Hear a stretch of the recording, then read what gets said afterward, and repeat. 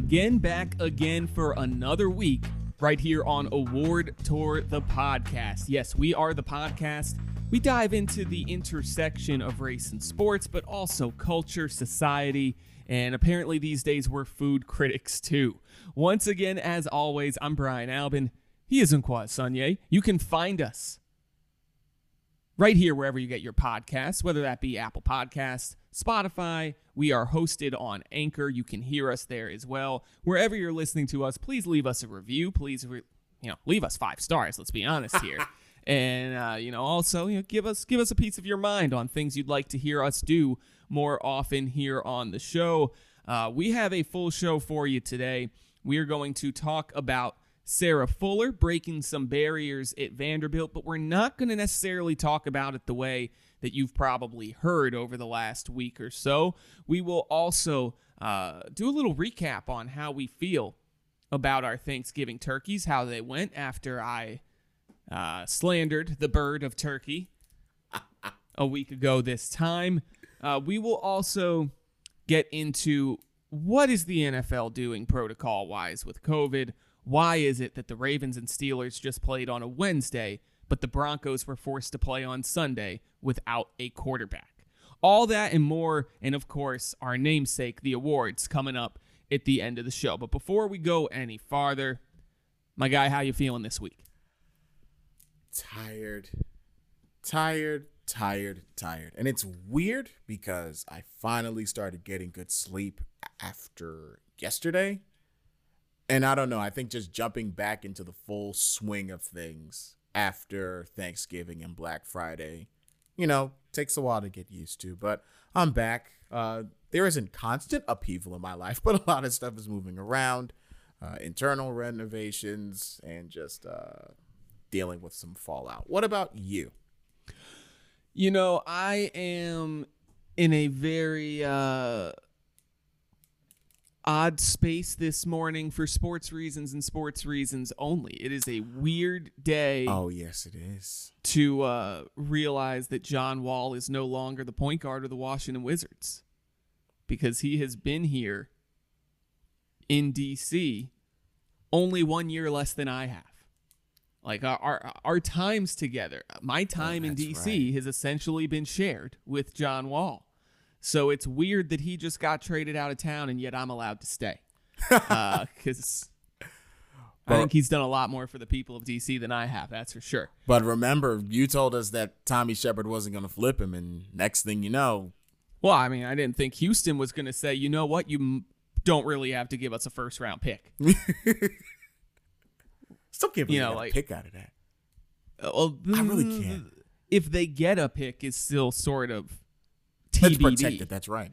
Because it's protected pretty heavily, basically each year. So, I guess it's a 2023 lottery protected pick. If the Wizards are in the lottery that year, the next year it would be protected 1 through 12. The next year it would be protected 1 through 10. And then if it hasn't been conveyed yet, it just turns into 2 second-round picks. So, if the Wizards suck interminably, they'll never have to give that pick away. If the Wizards are decent, at the very least, they might give away the 18th pick in 2023, in which case this trade is fully worth it. Pretty palatable from a basketball sense. It's weird. And it's only weird for, not for the most part, for non-basketball reasons. I agree. It's more sentimental than anything else. Did the Wizards get the better player based on their histories in the deal? Yeah, they did. Okay, I guess. They got an MVP from 3 years ago. They got a guy who was third-team All-NBA last year. John Wall has played 70 games out of the last 236. They got the better player in the trade. I'm not sure if they got the better fit for Beal. That's my biggest problem, though. Because, fine, we're going to dive into sports a little bit here. Because for me, Bradley Beal would have been the best player on any team that Russ played on when he won his MVPs. He dragged teams all the way to playoff contention. And he did that as the primary ball handler. I do not know how that factors in when Bradley Beal consistently gets underrated year in and year out. I mean, I felt like this was the year that you figured one way or another Wall and Beal were going to figure it out. Now they've got to do it all over again with a very emphatically ball-dominant point guard. So I think all of us were hoping that they had sort of, their time apart had allowed them both to mature and realize how much they needed each other, and that they did need to, and it seemed like they were more on the same page. It seemed like the excitement was genuine. But then at the same time, we hear that John Wall was not happy hearing Tommy Shepard up on the podcast saying that this team is Bradley Beal's team now, which it is. True. You're right. It is. When you don't play essentially for 3 years, it can't be your and team. The other guy ascends to should have been all NBA but wasn't given it. It's that guy's team. So who knows? Maybe they just weren't. The Wall Beal pairing was on the decline before he got hurt. So I think it was just more than anything, people were missing it and missed how fun it was because of how garbage things went to without Wall. Even though they weren't going in the right direction with him, they at least were still better than what they became without him. And that, considering with what Wall did here for 10 years, I think that's why it's so, from a sentimental point, getting people upset. But if we pause and just think about it from basketball terms and how we would have thought about this trade before Wall got hurt, I think people would have taken this trade. But we'll see. But the sports talk be damned, right? Because we got to talk. We got to talk the real issues with sports.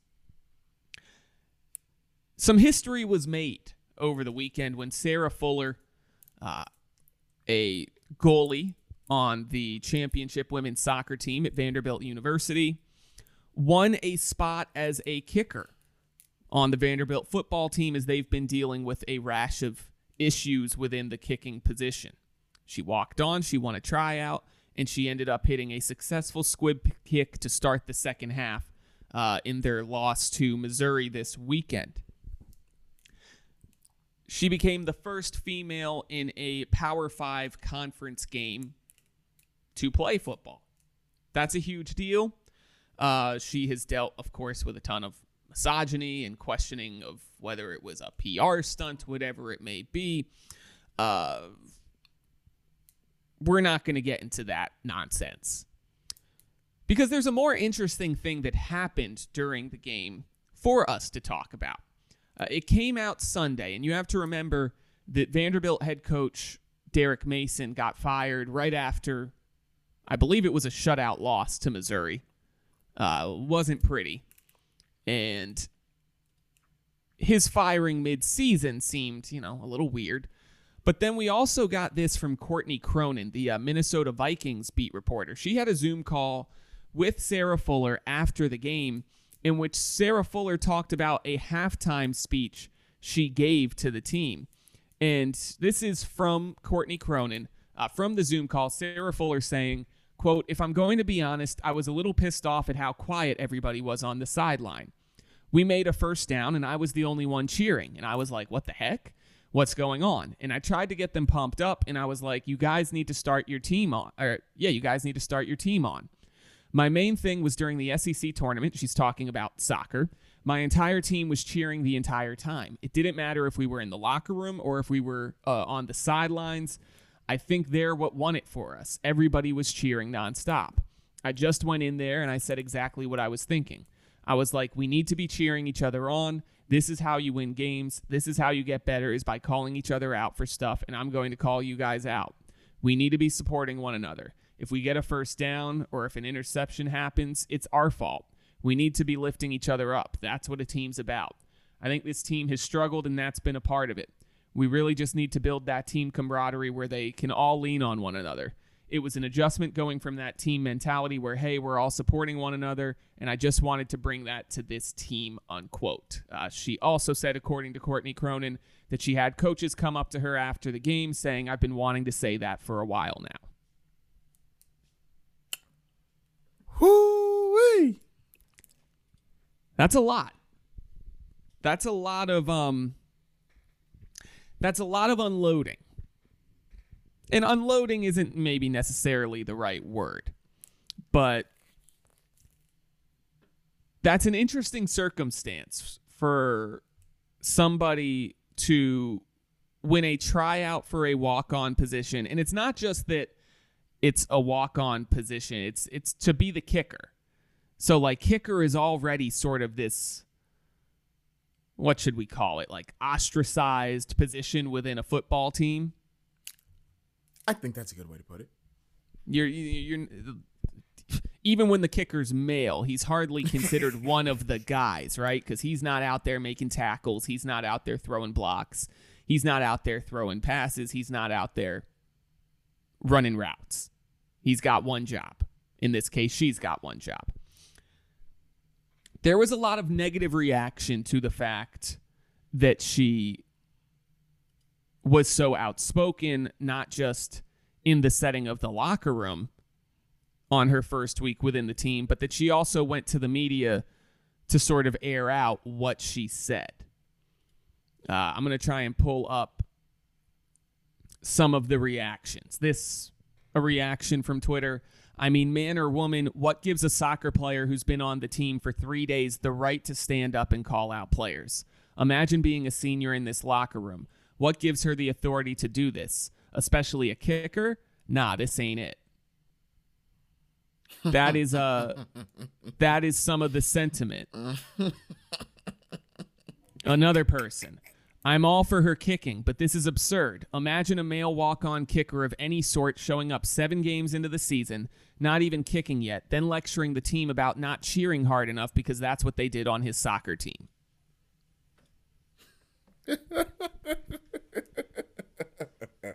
So, I mean, we've sort of played fair or foul before. I guess I'm asking you, is this fair or foul? Should we be celebrating her for walking into a locker room of people who have been getting their asses beat all season, physically, emotionally, mentally, and trying to tell them what they're not doing enough of? Or is she in line because she's coming from a winning culture and she thinks that she can speak to that culture?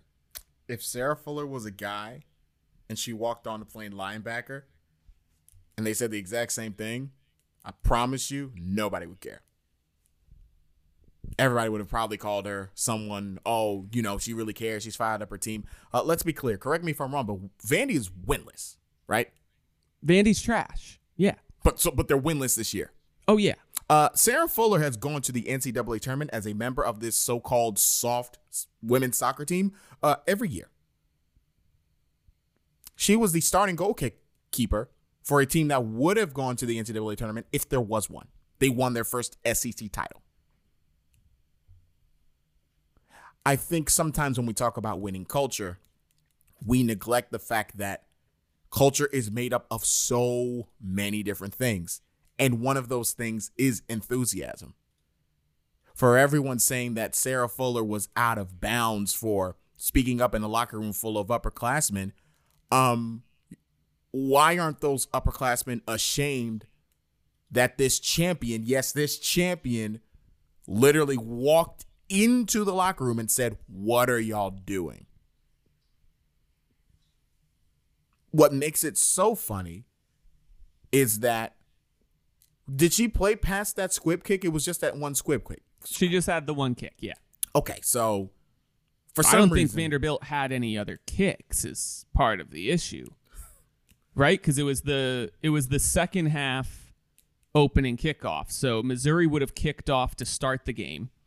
Vanderbilt didn't score the whole game, so the only time for a kicker to come onto the field would have been for kickoffs, the second half kickoff, or extra points. I get that now. So this winless team that she joined did not give her a chance to contribute due to their inability to produce on the field. She is a champion and lambasted them and wanted to do better, and people are jumping bad with her. That's hilarious. That's really hilarious. So I do think that there's obviously the element of people want to pick the fight with her because she's a woman. Like, we know that based on how we saw the criticisms of her kick. The fact that people, wanted to go onto the internet and say they could have hit a better kickoff than she did. Yeah, okay. Which is just lies. Like, you don't even run. You're not hitting a kick. Sorry. Yeah. No. That's definitely... For one, she probably could have kicked it farther if that's what she was intending to do. The coaching staff probably decided we don't want you to only kick it to the 10 and have them return a short kick. We'd rather you kick a kick to the 35 that's unreturnable.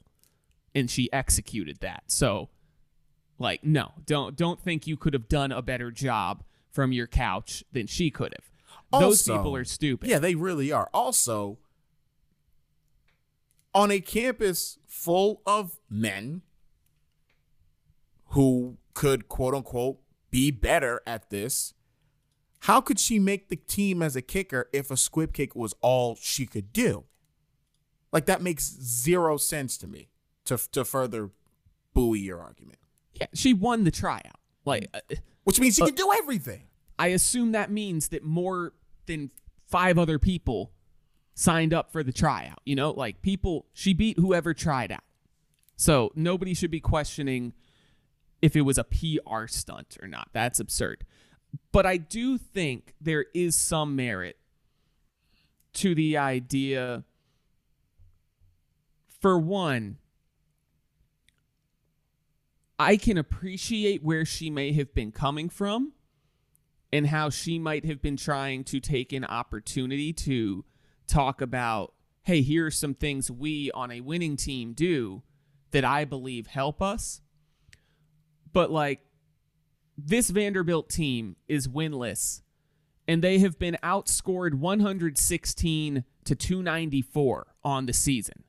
At the time of that halftime speech, they're down 30-something-0 to Missouri. So, I appreciate the message she's trying to give off, but no, their problem is not that they aren't cheering for one another hard enough. And so,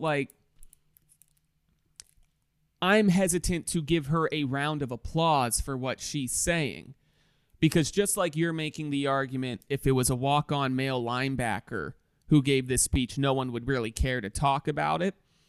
I'll also make the counter argument.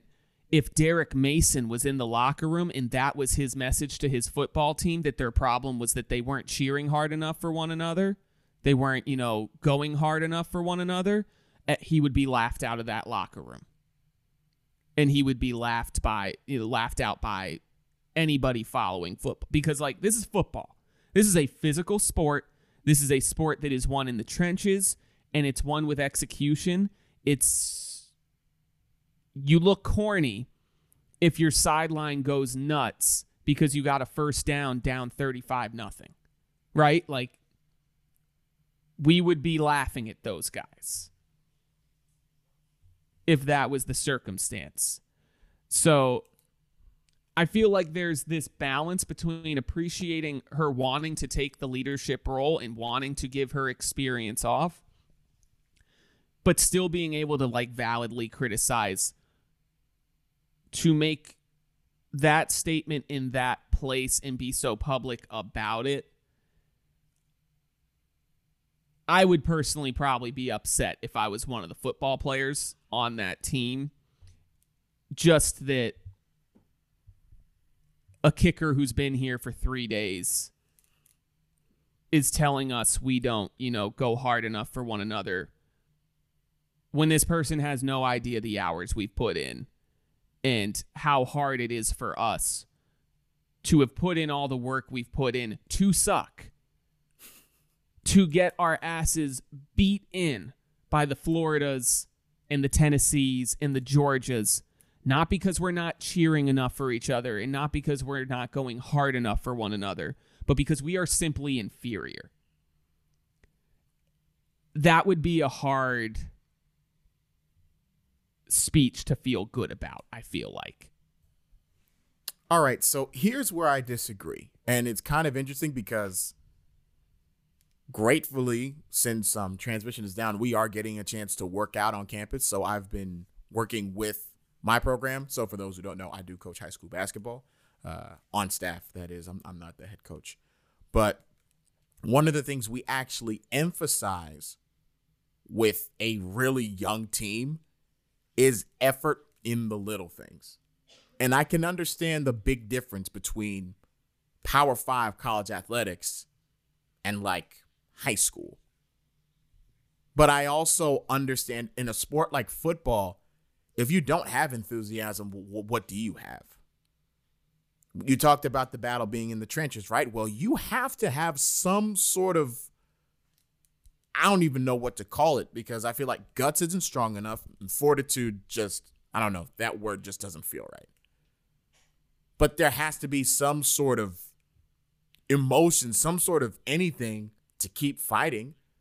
And if it's that you give up when you're down 30, then it is what it is. But I don't think that what she said was invalid. I'm not saying that Vanderbilt has the talent to compete.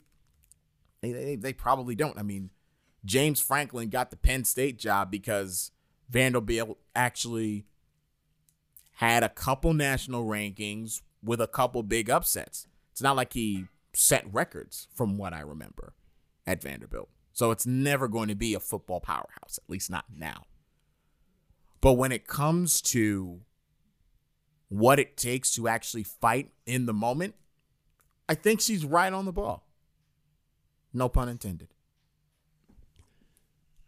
So I don't think I'm saying that any of what she was saying is necessarily invalidated. I think I'm just saying more of like, I don't think that criticism to her for picking that time and place and then talking about what she did to the media afterwards is something that if you were really a member of that team is good, being a good teammate. Because I don't think, especially in a sport like football that is so physical, to come in, think about what we would say about the coaches. I feel like we always attack coaches who take a new job, inherit the job from some predecessor who had failed, and that's why that person got fired. And they use their first year to essentially just denigrate everything that is in that locker room right now and talk about how they need to rebuild the culture. I wasn't left with much to sort of give them excuses for when they fail in their first year, often inevitably. I know in that circumstance, would say that that coach is doing wrong. Because if you took this job, you inherited the players that you signed up for. It's your job to make the best of what you can with them. I guess the comparison that we lived through was Mike Lonergan at George Washington, right? Mm-hmm. He showed up and he basically made a point of letting you know you're a Hobbs guy and you're not really my recruit, and not necessarily working with those guys the best he could have because he was just waiting for his recruiting classes to come in. It's not an apples to apples comparison, but I think it's more just about when you're the new person in a locker room. And this is the part that I don't think has anything to do with man or woman, but has a lot more to do with being the new person. And on top of that, the kicker. Like, whatever message you were trying to impart that may have been valid, I don't think was done the right way. Because at the end of the day, no matter how good you are at your job as a kicker,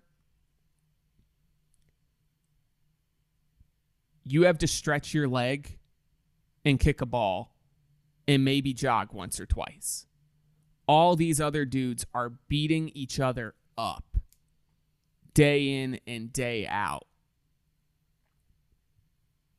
So to so publicly make a statement about, they're broken. I think it's something that she could have told them. I probably would have done it Monday. Fair. I think that's totally fair.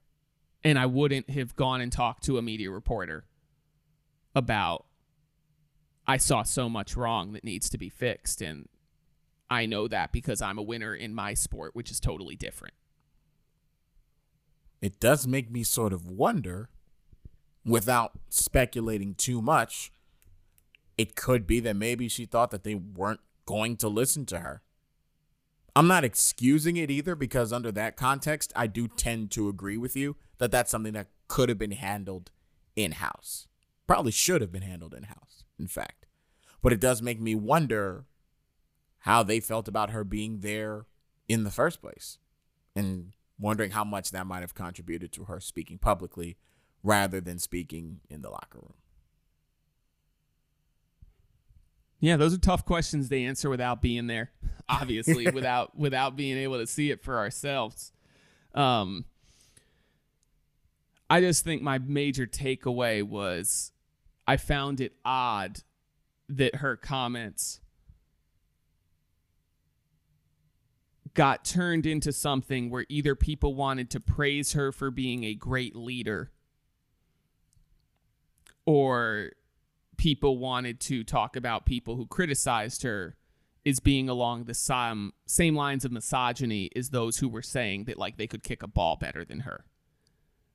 Because I feel like there's truth that's way more in the middle on this one than that sort of basic line.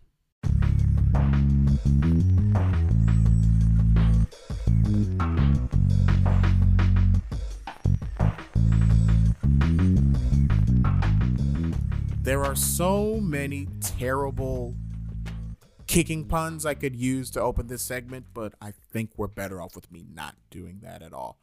But it is time for America's favorite game, Tell Me Something I Don't Know. Now, if you joined us last week, you heard one Brian Albin give a very hearty, and I mean hearty, takedown of the one and only Thanksgiving turkey. I don't regret it at all. I don't take any of it back. Here's the thing. The unfortunate matter is that I bragged so much about the smoked turkey that we usually get. This year we did not get it. And as I had it, I took a deep breath and said, he might actually be right. Because frankly, to me, unsmoked turkey feels like a waste of time. And now I can sort of stand by that. And what's worse, I have a ham in my freezer that I forgot to bring. So I think that's all my fault there. But here's why it's all okay. Because since we have affirmed that Thanksgiving turkey is overrated at best, I did get my fill of short rib for my birthday. Thank you to my sister. I mean, that's a saint right there. I can't say enough about it. I'm so mad I finished it. I might have to learn to make it myself. But nevertheless, what makes the end of November so much fun for some is that it leads right into the holiday season, which contains holidays such as Christmas, Hanukkah, and Kwanzaa. There are the people who wait until right after Halloween to start putting up Christmas decorations. There's some who don't want to hear about Christmas or any of the other holidays until the night before Christmas. So my question to you, sir, what exactly do you consider the beginning of your holiday season? So that is an interesting question. Because for one, I share a life with who I consider to be the captain of Christmas. She has an immense amount. Wait, the captain, huh? She has an immense amount of Christmas spirit. And that is something that before she came into my life, I did not really have nor understand. So I'm trying to learn about some of the spirit. People can't see our feeds here, but you can see behind me. Look over my right shoulder. What do you see?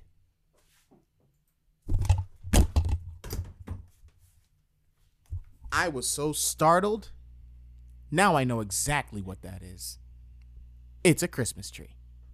That Christmas tree has been up since the Sunday or Monday before Thanksgiving. So that gives you an idea of when we start our holiday preparation in this household. I think the one thing I can tell you is that over time, things like putting up the tree have grown on me. But the part of the holiday season starting so early that I detest is the music. The restaurant at which I am employed started playing Christmas music and Christmas music only the day after Thanksgiving.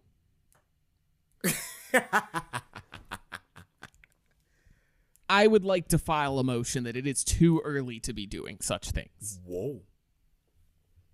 Christmas music cannot become a fixture of like it's all we listen to until 2 weeks before Christmas at the earliest.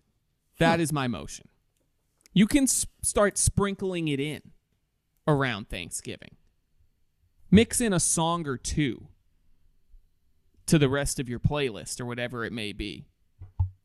But I really don't need to hear 4 different versions of a Christmas song in 1 hour. So true. I'm going to give you that. That's so true. Like, it really kills the desire to hear any of those songs by the time we get to Christmas. And that should be when our spirit is at its peak. And I'm a Jew saying all this about Christmas. I want Christmas to be a happy day. Christmas is great. It's not so great, though, when I know every single word of, like, Carly Rae Jepsen's version of Last Christmas. And every little riff she does. Oh.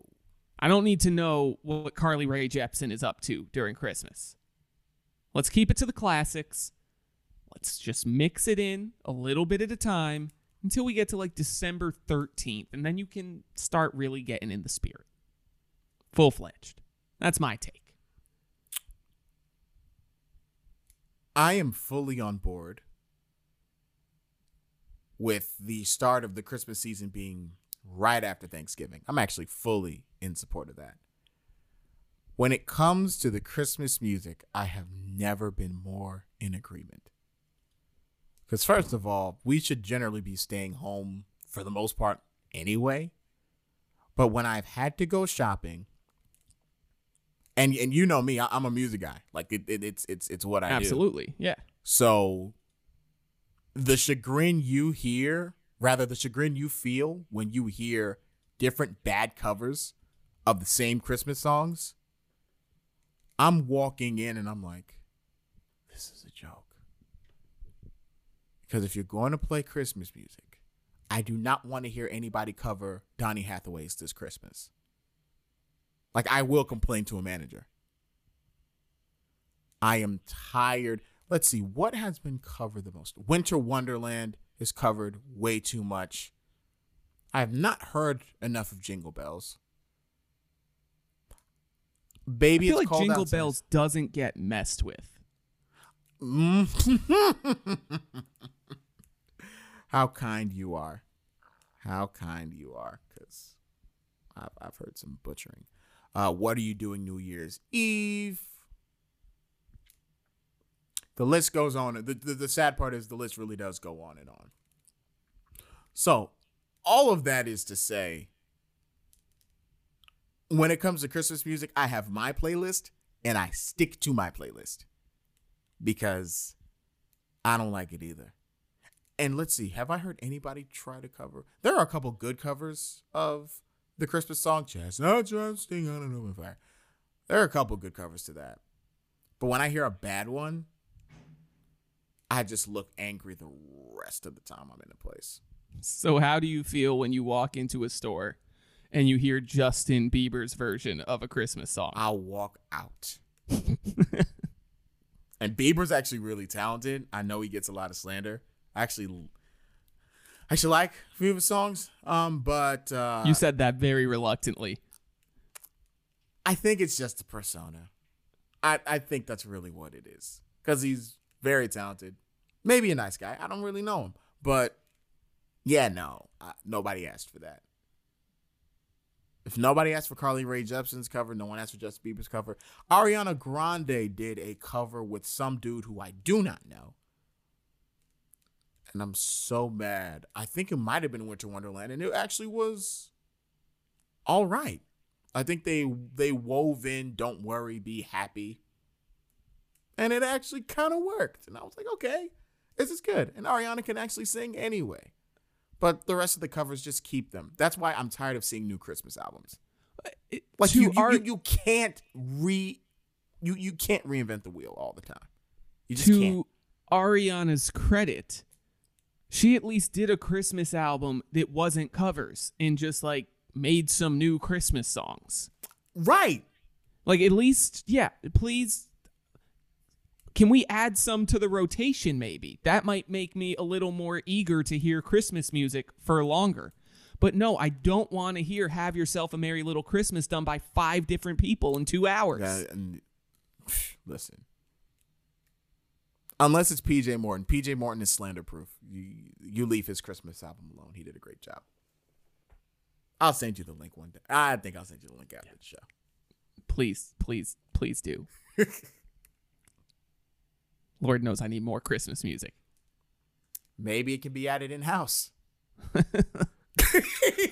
You do not sound optimistic. No chance. They've got some like playlist on some algorithm. Deep breaths, Brian. Deep breaths.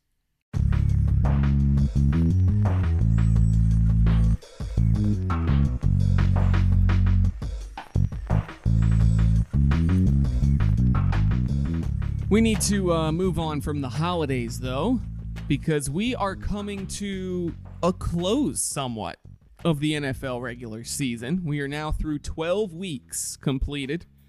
I can't say I thought we were going to get this far, but if the NFL has proven anything, it has proven that you can get through a season in the COVID era when you simply decide we don't care about the virus. We're going to get through the damn season, whatever it takes.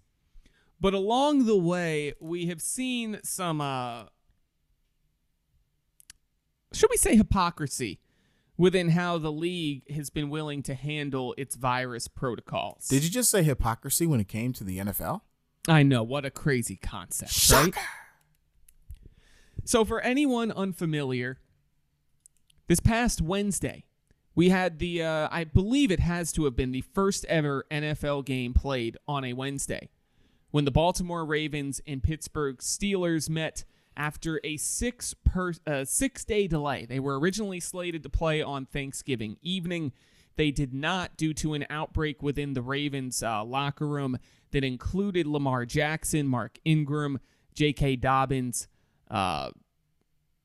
whatever the last name, or whatever the first, Mark Andrews, that's the tight end. Mm-hmm. Essentially 4 of like the 5 or 6 best offensive weapons, including the former league MVP, were all out of commission yesterday, and we're going to be out of commission the whole time for this game that was played yesterday between the Steelers. Steelers had some people missing as well due to COVID, but the NFL basically decided this game was going to happen, presumably because there was no more time to make it up for anybody if it did not get played this week.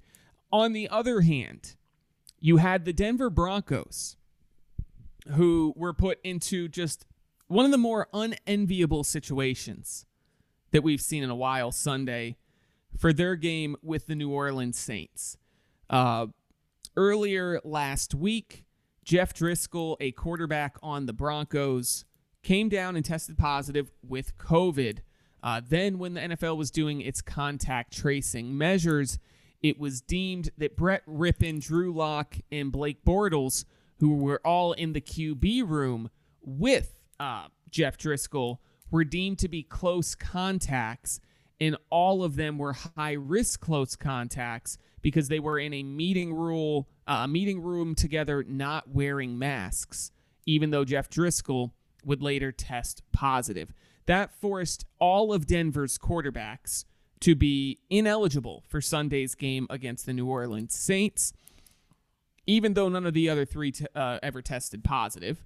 And it also led to them elevating practice squad wide receiver Kendall Hinton to be the starting quarterback. Hinton had played a little bit of quarterback at Wake Forest in his collegiate career, but had yet to play in an NFL game at wide receiver, where he's been practicing to be an NFL player, let alone playing quarterback. And all of a sudden, he just showed up to an NFL game on Sunday, was asked to play quarterback.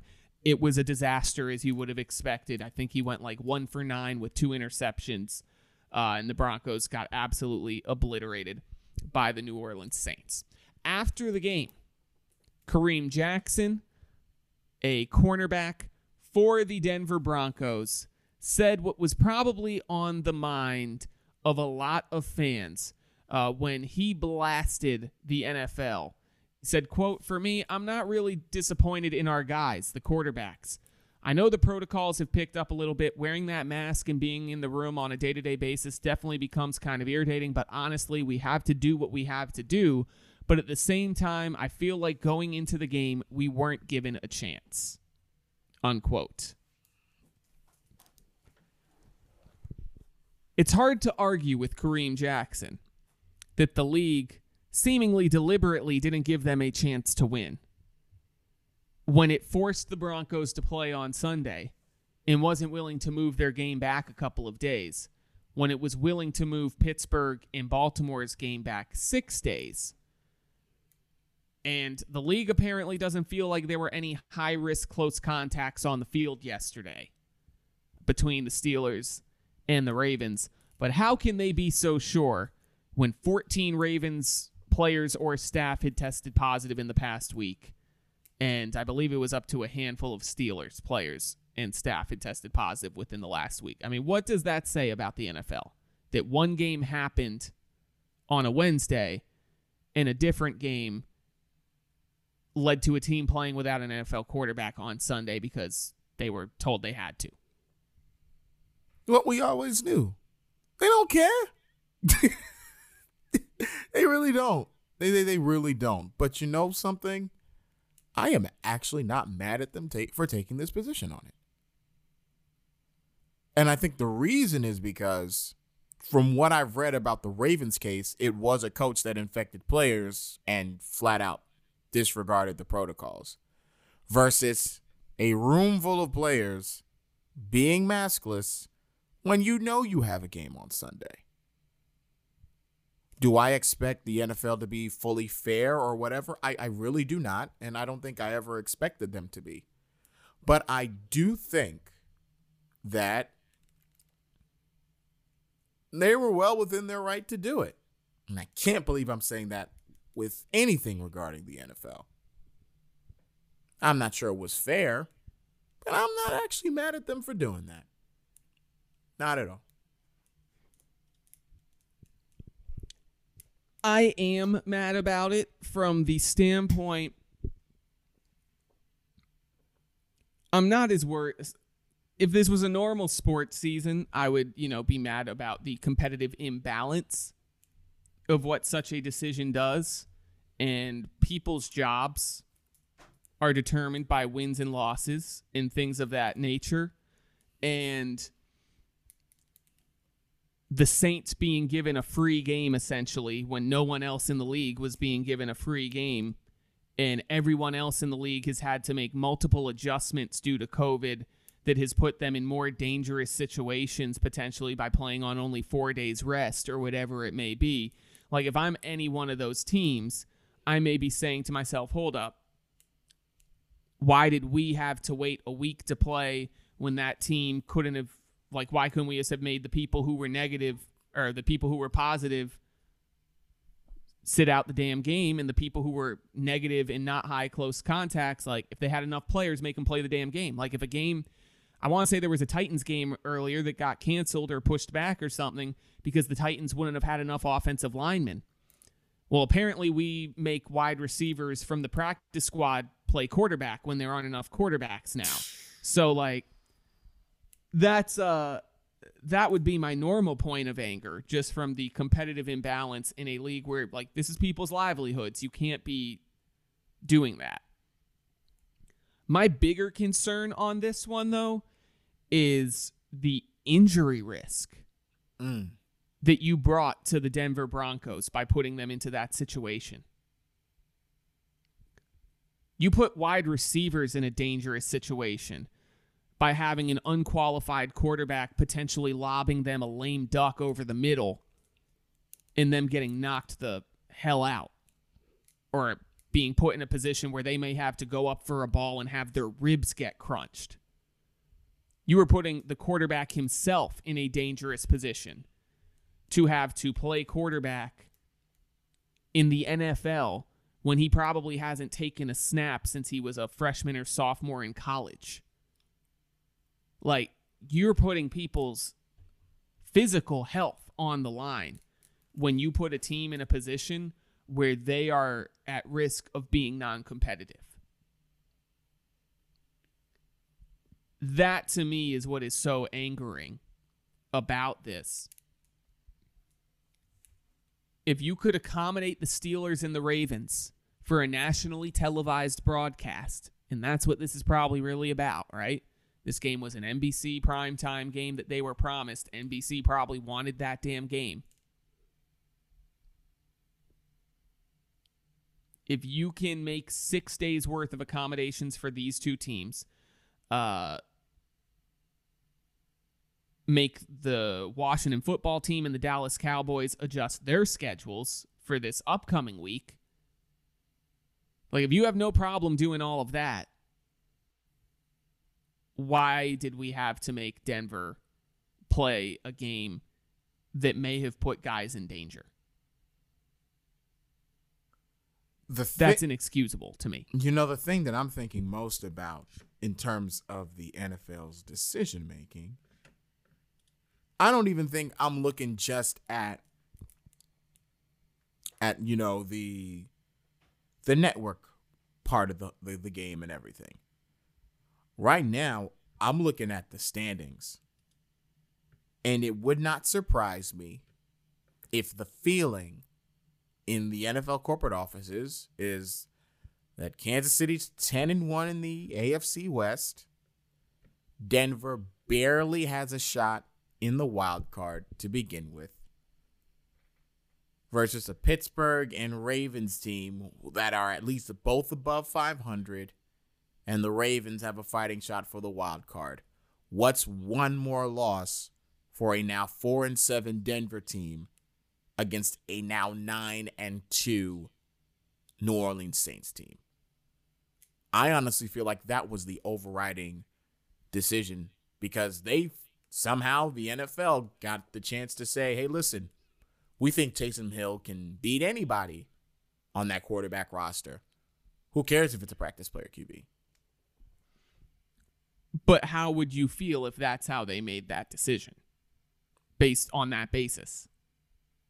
If I'm the Broncos, I'm going to be mad either way. How would you feel if you're the rest of the teams in the league? Maybe it's just me, but I'm not sure I care all that much. I'm pretty sure it is just me, because to me it's like, I can't control that. I know this league is going to do whatever it wants to do, whenever it wants to do it. And I feel like, at least right now, where being mentally locked in is really important and also really rare, might as well just let the NFL do what it wants and just say screw it. Like, who cares? I mean, because the way I look at that,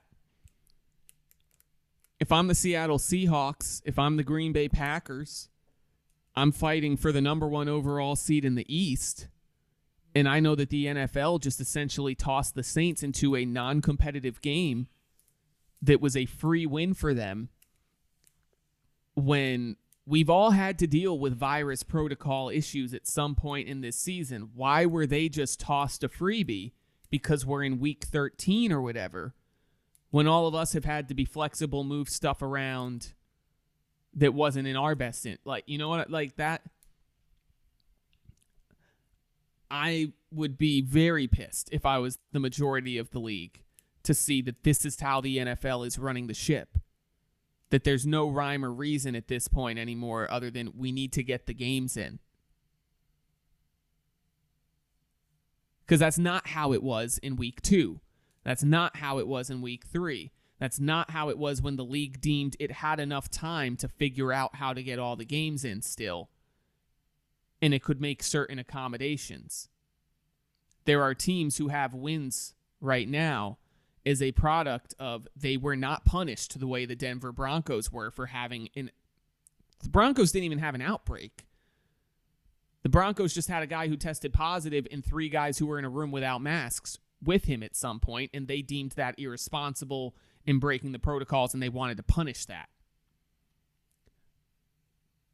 But they've had plenty of chance to punish teams for having outbreaks, and that hasn't happened. So, like, if I'm in the league, I'm furious. The only people who are happy in this situation are the Saints, because they got a free win.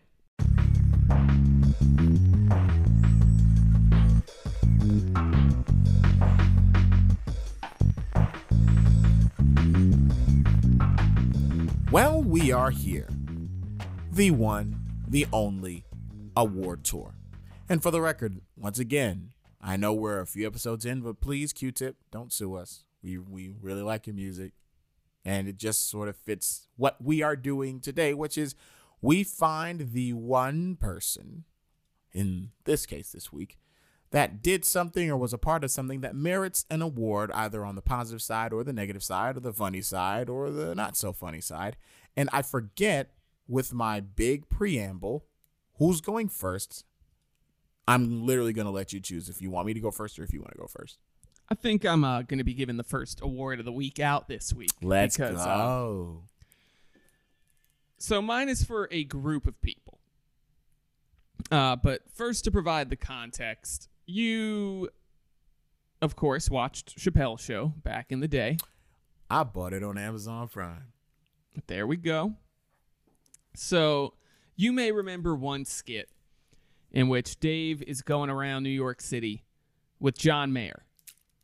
And I love that skit. Essentially, they're doing a skit on how white people react to the electric guitar. And how no matter what the setting may be, the electric guitar just gets white people going. And then they want to try their experiment in a barbershop to see if people of color... Just say black people. Well, no, because I believe there were also Latin people in the barbershop. You could just say too. black and brown. Okay. It's okay. Black and brown. We're going black and brown people. How they may react to said same electric guitar. And here is the result of their experiment. Hey, yo! Shut the up!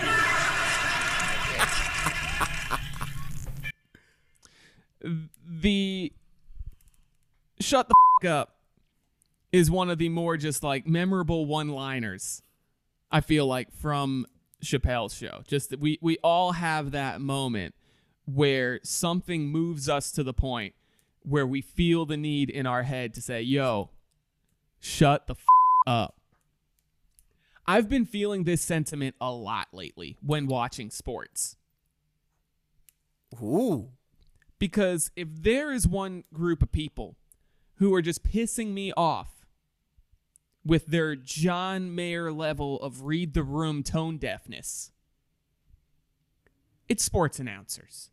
Every damn time they feel the need to talk about how much they miss the fans and how much the sport really can't wait to have fans back and how it's so eerie without them and yada, yada, yada. Yo, you know what's eerie, my guy? 270,000 people are dead. Shit. That's pretty eerie to me. Do you know what is not eerie to me? When Emiliano Grillo hits a approach shot to 7 feet and I don't hear a round of applause. I'm really unbothered by it. I really was unbothered by watching Duke Michigan State the other night and not hearing the Cameron Crazies. I don't need to hear their dumbasses to enjoy the game. So can you please stop talking about it? We get it. We like sports with fans. That's how it's supposed to be. That's not how it is right now. We are lucky and potentially stupid to even have sports at all right now. Shut the up. Like nobody who has a dead relative wants to hear you bemoan the fact that these games are taking place without people clapping them on. You sound like idiots every time you go down that path. And that's why I am giving the John Mayer Read the Damn Room Award to sports announcers who seem to care so much about the fact that these games are being played without fans because, you know, it makes it safer.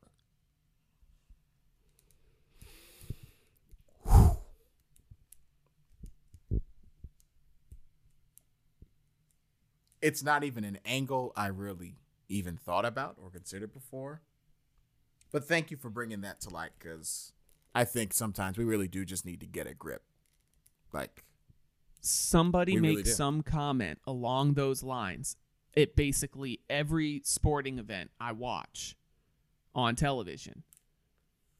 Like, they feel the need to point out that it's fanless. We and that know. We know.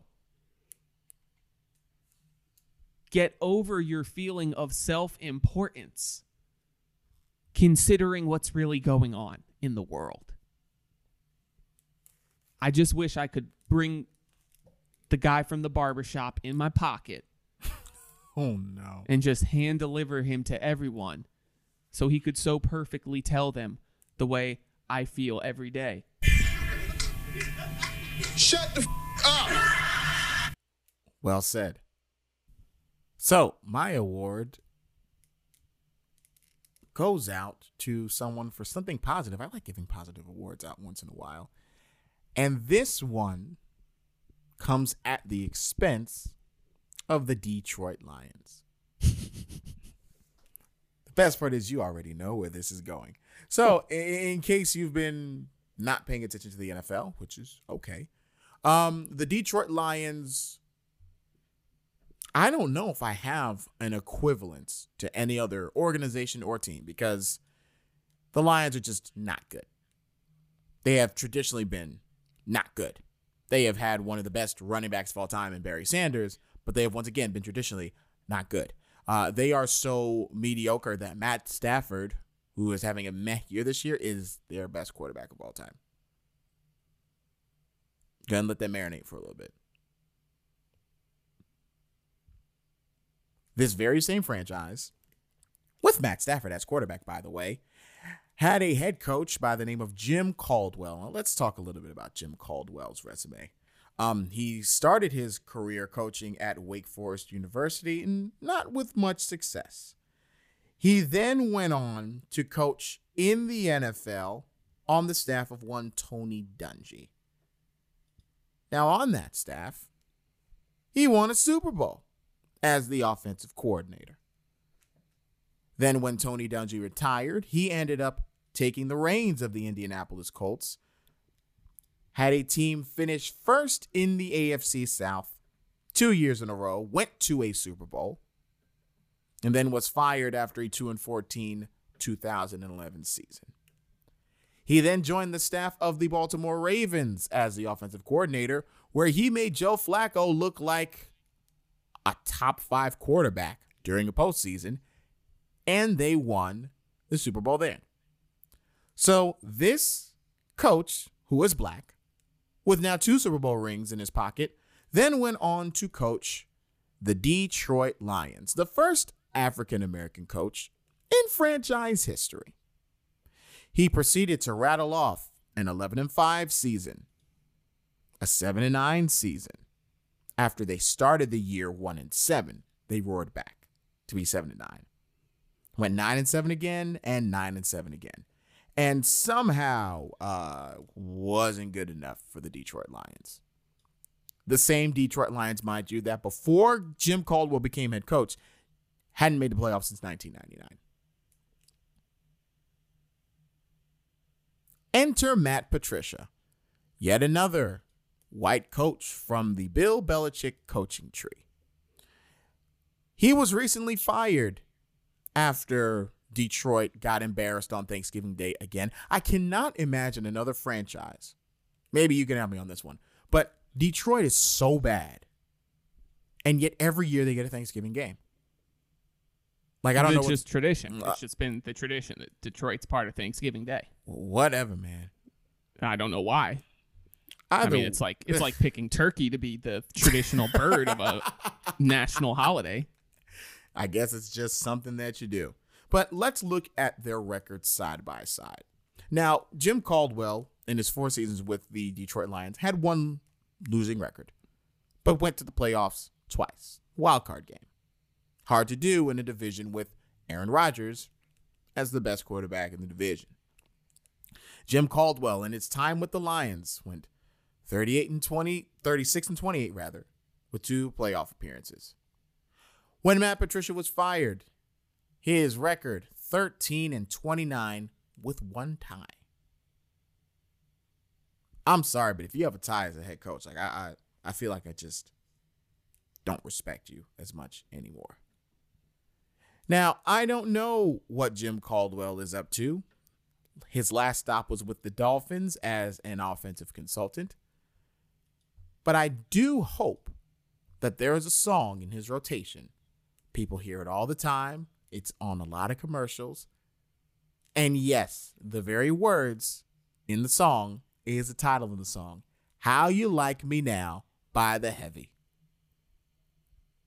And if you don't know the song, you can literally look that song up on YouTube and go, oh, I know that song. I hope it is Jim Caldwell's ringtone for the next 3 months. I hope that he has that song embedded somewhere in the most annoying place where people can hear it every time he walks into the room. It should be his theme music. Because the How You Like Me Now award goes to Jim Caldwell. I'm sorry that 9-7 was not good enough for the Detroit Lions. Suckers. I mean, you sort of laid out the most important part of it. Like, forget the Matt Patricia part of it. Just all you have to do is think of how terrible the Lions were year after year before he got there. They were terrible. They had the 1 playoff year with Jim Schwartz in 2011. But that was Detroit's only winning season in like the 2000s. Was that one Jim Schwartz year where they went 10-6. Oh, I did forget about that Jim Schwartz year. But that was like their only winning season in the 2000s. And then Jim Caldwell gets there in 2014, and they win 9 or more in 3 out of 4 years. With 2 playoff appearances to boot. Why would you be in a hurry to get rid of that? Like, the idea, this is one of those areas where we do things that are so stupid in sports. Once we have a modicum of success, we just forget all the failure and like how hard it was to get there. And so we stop appreciating the baseline that we have just set by being good finally. And so, like, I feel like the circumstances of what happened were they make the playoffs that first year, everybody's happy. They bounce back after missing the playoffs in his third year, but they had the division pretty much wrapped up, and they blew it over the last couple weeks of the season and then got, like, trashed by Green Bay in Detroit on the last game of the season to win the division. And so when they then lost in the wild card the next game, people took it as like, we're not getting over the hump.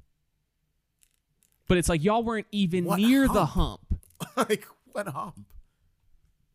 The hump of, like, getting to the second round of the playoffs, winning the division. Because they, even when they've made the playoffs, they haven't won the division. And they had the chance to do it in 2016.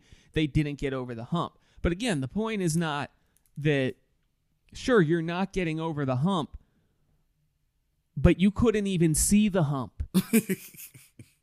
3 years ago. You were so far away from the hump 3 years ago. I get that it's frustrating that you're knocking on the door and you're not getting over the top, but you need to appreciate that you're knocking on the door now. And they tried to make a move to get over the hump, and they forgot how hard it was to get where they were in the first place and not give adequate credit to the man who got them that close. People do this type of stupid thing in sports all the time.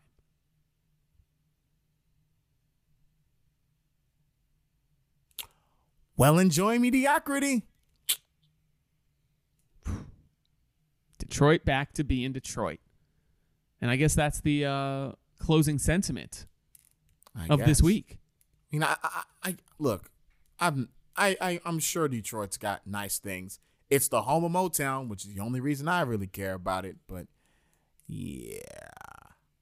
Well, that's going to do it for another edition of Award Tour, the podcast. Tell them where they can find us. So, Apple Podcasts, Spotify, wherever else you get them, hosted on Anchor, where you can leave a voice message for us. Leave a review. Rate us 5 stars. You know you want to. You do it so well. You can also find us on the socials at Award Tour Pod on both Instagram and Twitter. You can find myself at Brian Albin Life, Brian with a Y, on the Twitter machine.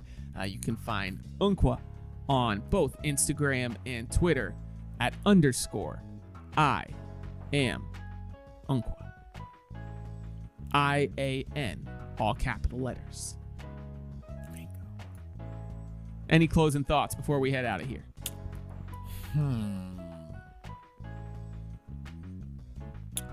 Stay home. Please. COVID is not a game. Wish I could end with something happier, but please stay home. You heard him. Wear that mask. Stay home. And we're going to miss you in DC, number 2. Have a good one, everybody.